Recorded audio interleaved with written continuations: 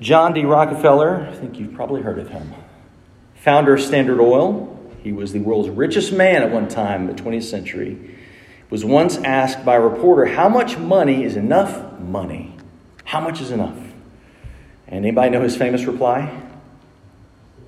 Just a little bit more. How much money is enough money? Just a little bit more, right? This coming from a man who had a net worth of about 1% of the U.S. economy. That's something Bill Gates couldn't even claim. That's something that Sam Walton could not claim. They didn't even come close to that level of wealth proportionally. Now, Rockefeller was also a devout Baptist and a philanthropist from day one, actually. Didn't come when he didn't begin to give mainly to education and public health. That didn't happen that happened from day one. So he didn't wait until he was wealthy to give it away. That was something that was important from the get-go. Now, he's a complicated and he's a complex historical figure. I mean, just that quote alone. How much money is enough? Just a little bit more.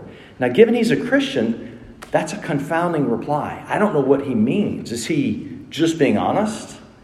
Or is he commenting on the dangers of wealth and greed? We don't know. Jesus talks a lot about money and possessions. He's never shy about it. Money and possessions were often like the prime example in those parables. How many times you see talents and possessions and property. He's always talking about that.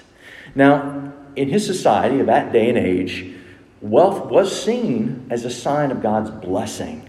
So prominent rabbis tended to be wealthy. Hillel, one of his contemporaries, he was wealthy.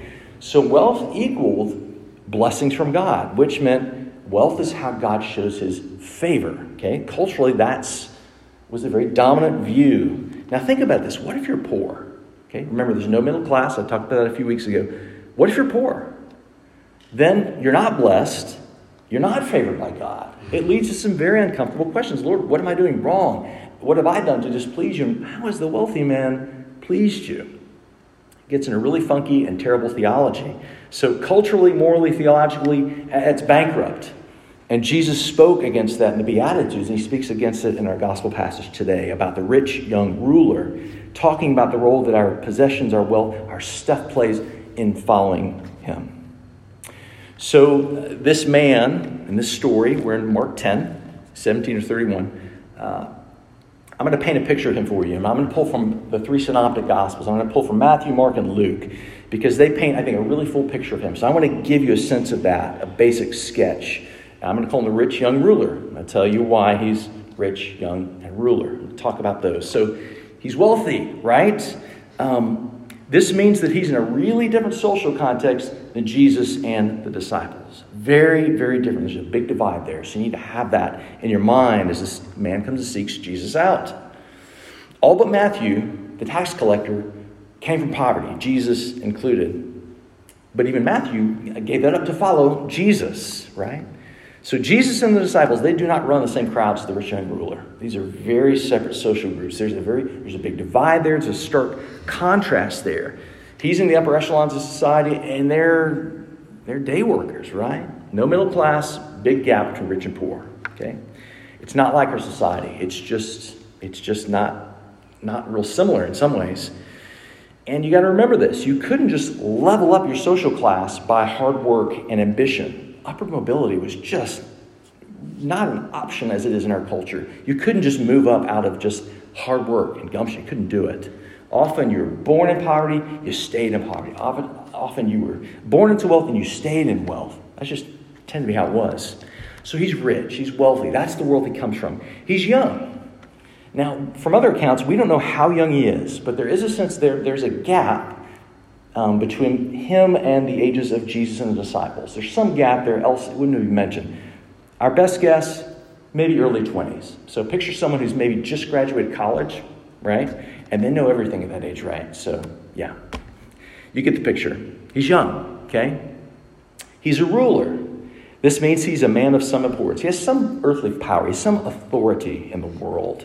He has some respect that he gets from the world. His life is, again, really different than the lives of these wandering itinerant evangelists that are hanging out with Jesus. His world is a very stable world. It's a very secure world. People want to be this guy. I'm telling you, he is enviable in that sense. So does that kind of give you a picture, I hope, of what this young man is like, the rich young ruler? More is going to come out about him as the dialogue unfolds, but I want you to have a sense of it as we move into it. In verse 17, Jesus is setting out on a journey. The larger context we have to remember, Mark is letting us know that he's heading to Jerusalem. Okay, that's what's beginning to happen here. He's heading for the cross, and that is the larger theme of discipleship, which I want you to hear everything through that lens that I'm going to talk about in the rest of the sermon. So he's headed to Jerusalem. He's headed to the cross. This is the way of the cross. This is a discipleship issue that Jesus is going to be talking about in this entire passage, as we're going to see. So rich young ruler runs up to Jesus, and he falls at his knees. Now, he seeks Jesus out. And he does it very enthusiastically, okay? He runs up, eager beaver, no time to waste, and he falls at Jesus' feet. And that is a way of showing reverence and deference to Jesus, okay? You're my spiritual authority. You're my teacher. Again, that's sort of some acknowledgement of Jesus as a rabbi and an authority. So this young man, he is earnest, he is pious, and he's taking a posture that says, I'm ready to learn. Okay, I'm ready. I'm kind of putting myself in your hands in a sense. So he's a true seeker. He is not like the scribes or the Pharisees who try to bait Jesus that we see in these other interactions in the gospel. That's not him. The character of this dialogue is completely different. Jesus seems to just know a true heart when he sees one, and he engages him very differently. But this young man seems to know he lacks something. He's seeking Jesus for something. Maybe this Rabbi Jesus, maybe he can help. Okay? So he runs up, very eager, and in this sort of posture of submission, deference. And he brings with him quite a question. It's a doozy, to be honest. Good teacher, what do I need to do to inherit eternal life? Listen carefully to that question. The rich young ruler wants to inherit eternal life. You cannot buy an inheritance, right? It has to be given to you, and that's from parent to child. Okay, it's given to you. It's bestowed to you. He's on the right track in the sense that, is it God who bestows and gives eternal life to us? Yes, it is. In doing so, we become his children, okay? Think of the parable of the prodigal son. The blessing of the father's household is actually available to both sons. So what must I do to inherit eternal life, good teacher? He's not wrong. He's onto something here. Jesus, why do you call me good? Only God is good.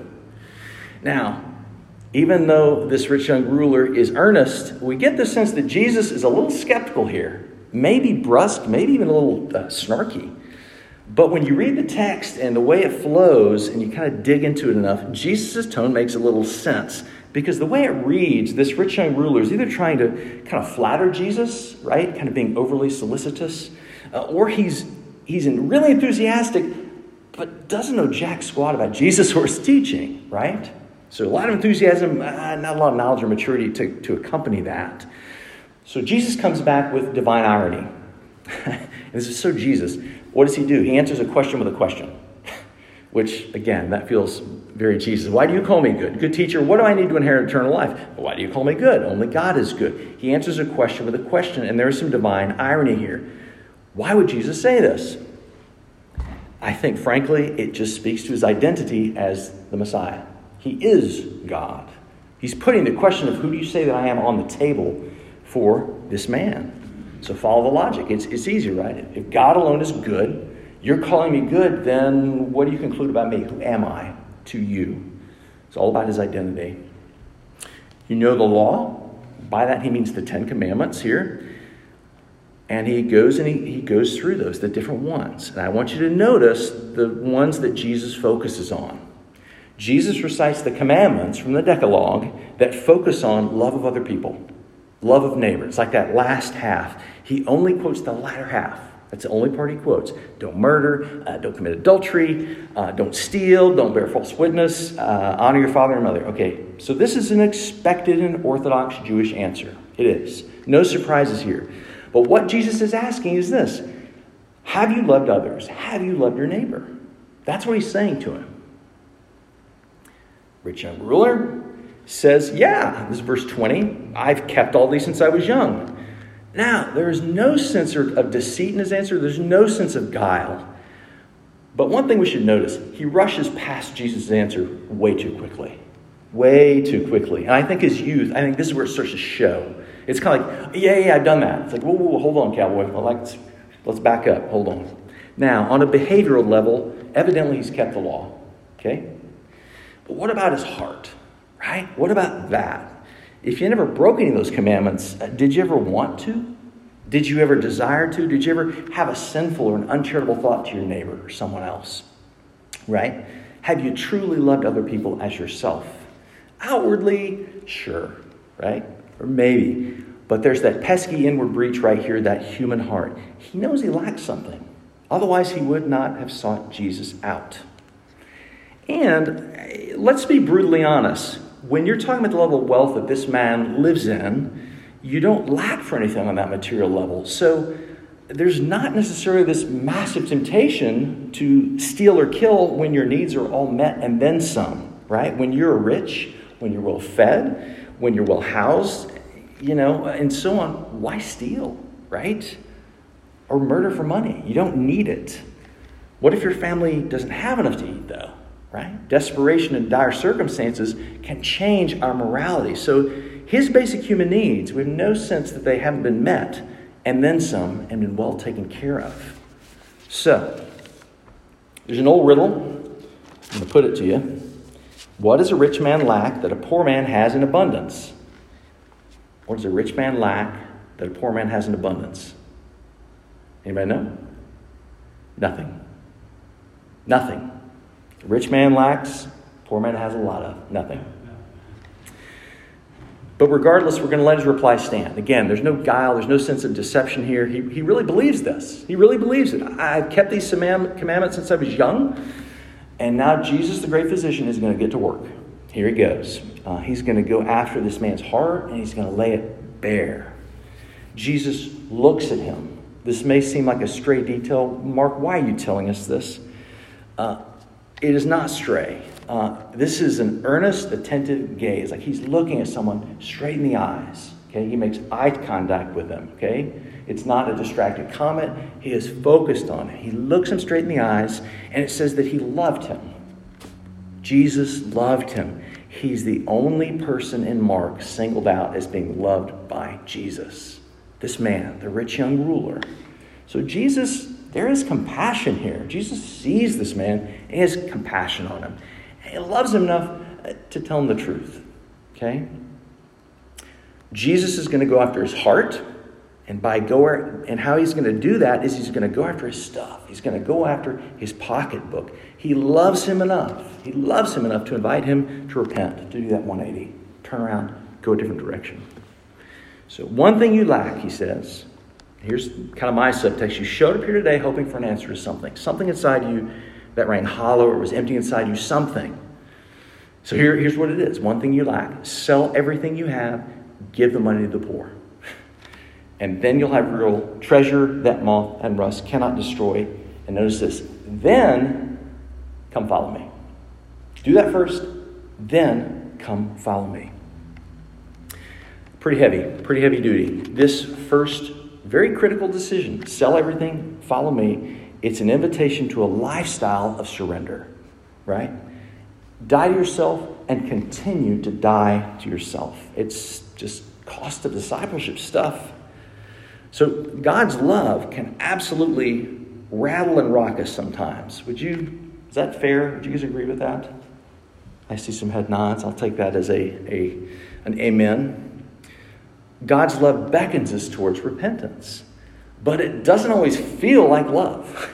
The experience of it isn't always like love. God doesn't always woo. Sometimes God disrupts for our good, and that's what Jesus is doing here. Now you know what happens next. The young man hears this. He hears the answer. Here's what you lack. Sell everything you have, give it to the poor. You'll have treasure in heaven, and then come follow me. Then you'll be ready. He's crestfallen. He's absolutely crushed. It's very strong language by this. His soul and spirit is greatly troubled. His response is literally just sorrow and grief. Okay? He goes away, the text says, because he's very wealthy. He's not willing to sacrifice, fully commit his life to Jesus. that security, that stability that wealth provides, that meant more to him than the love of his neighbors as well, those who surrounded him. Again, Jesus was saying, give it away to the people around you. Give it away and then come follow me. He is the only man in the entire New Testament who goes away sorrowful from Jesus' presence. That is not usually the pattern. I mean, the Pharisees, they had their own kind of category, right? But most people sought out Jesus in desperation and sadness. And they usually go away joyful or hopeful or more whole. More whole. The rich young ruler is the opposite. Complete opposite. And he's a very stark kind of example. Jesus' love for this man, which I find really touching, it does not have the effect we'd hope for. It's a pretty tragic and sad ending to this story. So Jesus, the great physician, kind of like the doctor that says, does it hurt here? And you're like, yes. He puts his finger in that one area, right? Does it hurt here? Wealth is the rich young ruler's golden calf. And Jesus is saying to this young man, if you really loved your neighbors yourself, if you really loved others, you would already be using your wealth in very different ways, per verse 21. Notice, the rich young ruler, he thinks he's kept those commandments. He's kept them all, but he's missed something huge in the commands regarding his neighbor and loving others, and that is his lack.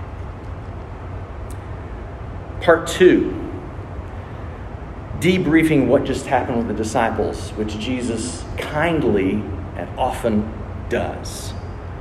It's a powerful scene. So now we shift to the disciples. Now it's kind of a bit of a huddle, if you will. He begins to re-educate the disciples, and I mean that word very intentionally. He begins to re-educate the disciples. It's difficult, very difficult for the rich to enter the kingdom of God. He didn't say impossible, but he did say it was difficult. And the picture he paints is it's really difficult. So riches are a stumbling block and a barrier. The poor, the humble, the lowly, sometimes they find entry into the kingdom easier for that reason, because frankly, they just have less insulating them from their need of God. So at this point, here's what we need to see. Even though we go, yeah, I got that. Everyone is stunned. Everybody is stunned. The disciples are just going, jaws on the floor. Everybody's stunned, but Jesus, culturally speaking, this rich young ruler, he's a moral guy. He's a devout guy. He has a lot going for him. He's that guy, and he has a searching heart. Folks, as the disciples look at this, and most others look at it, he is an ideal recruit for the kingdom. I mean, this guy, what are you kidding me? This is exactly the kind of person we need. Despite what the prophets of old had said. Again, most people still view the wealthy, especially blessed by God. So they're battling that. So they're dumbstruck. I mean, the way it reads, they are just dumbstruck. So Jesus repeats it again, but with that familiar metaphor.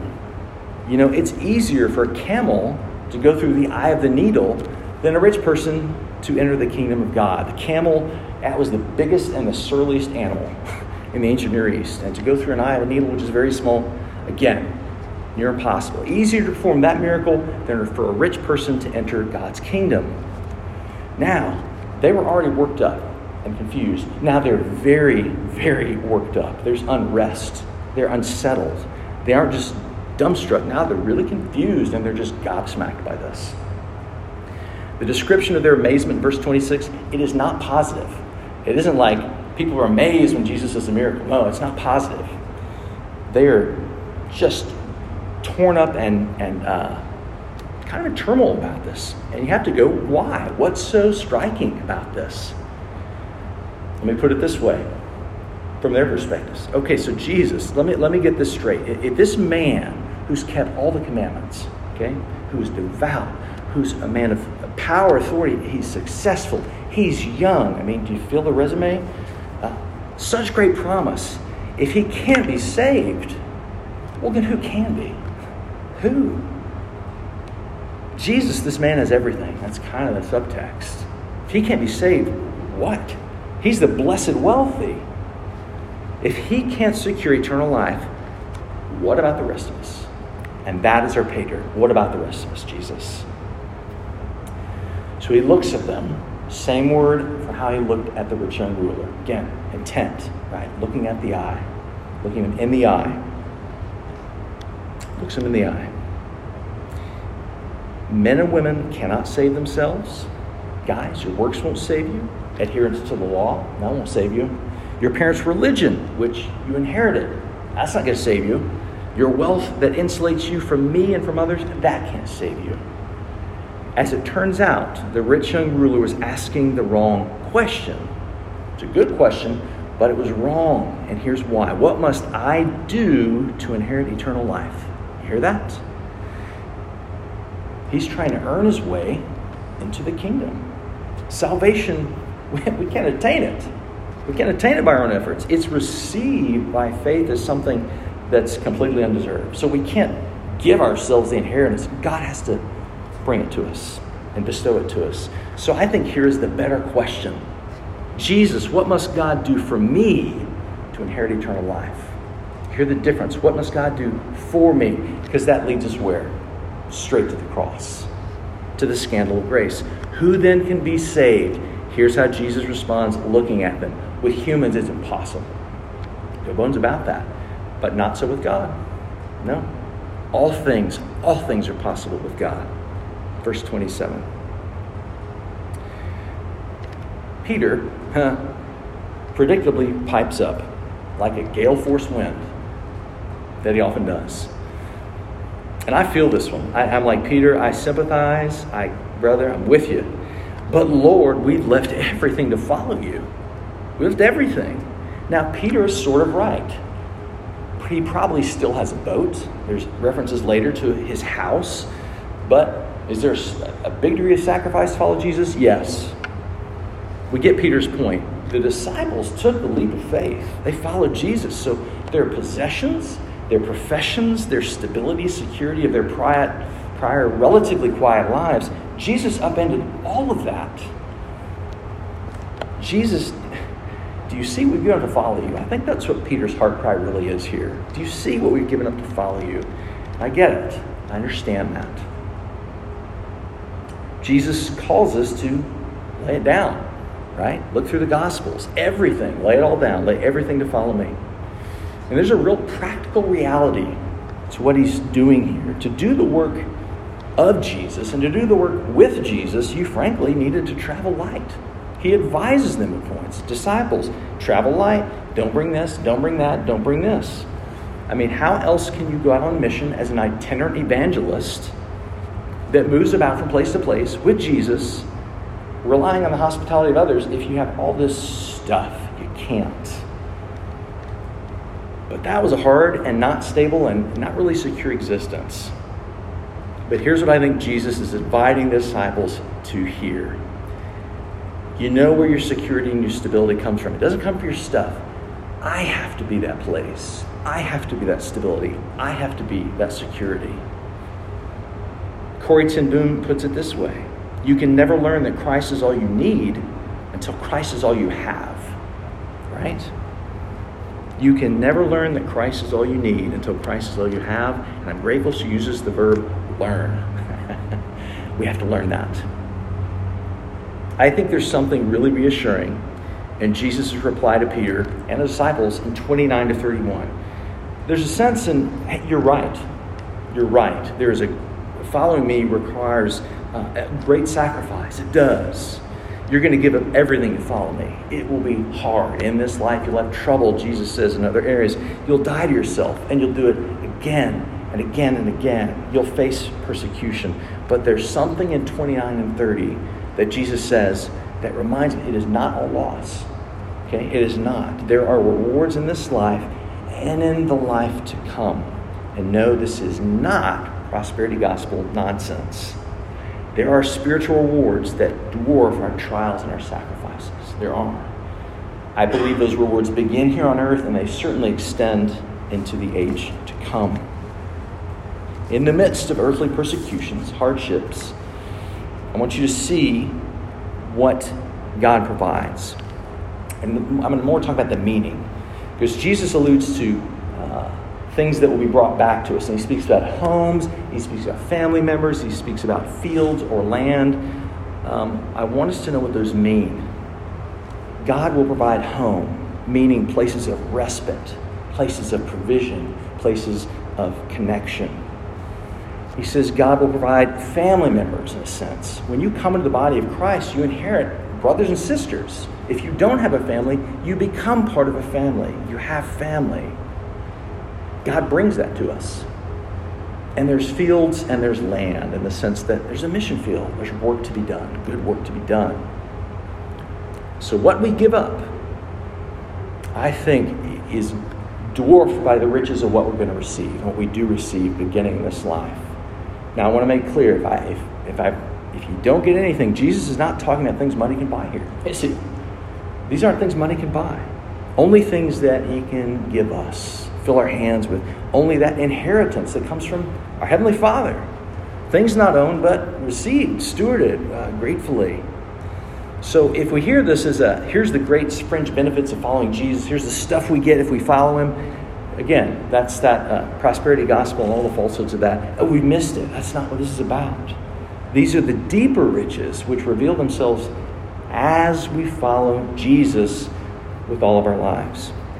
I'm convinced we don't experience those deeper riches with a closed fist on our money or closed fist on anything else.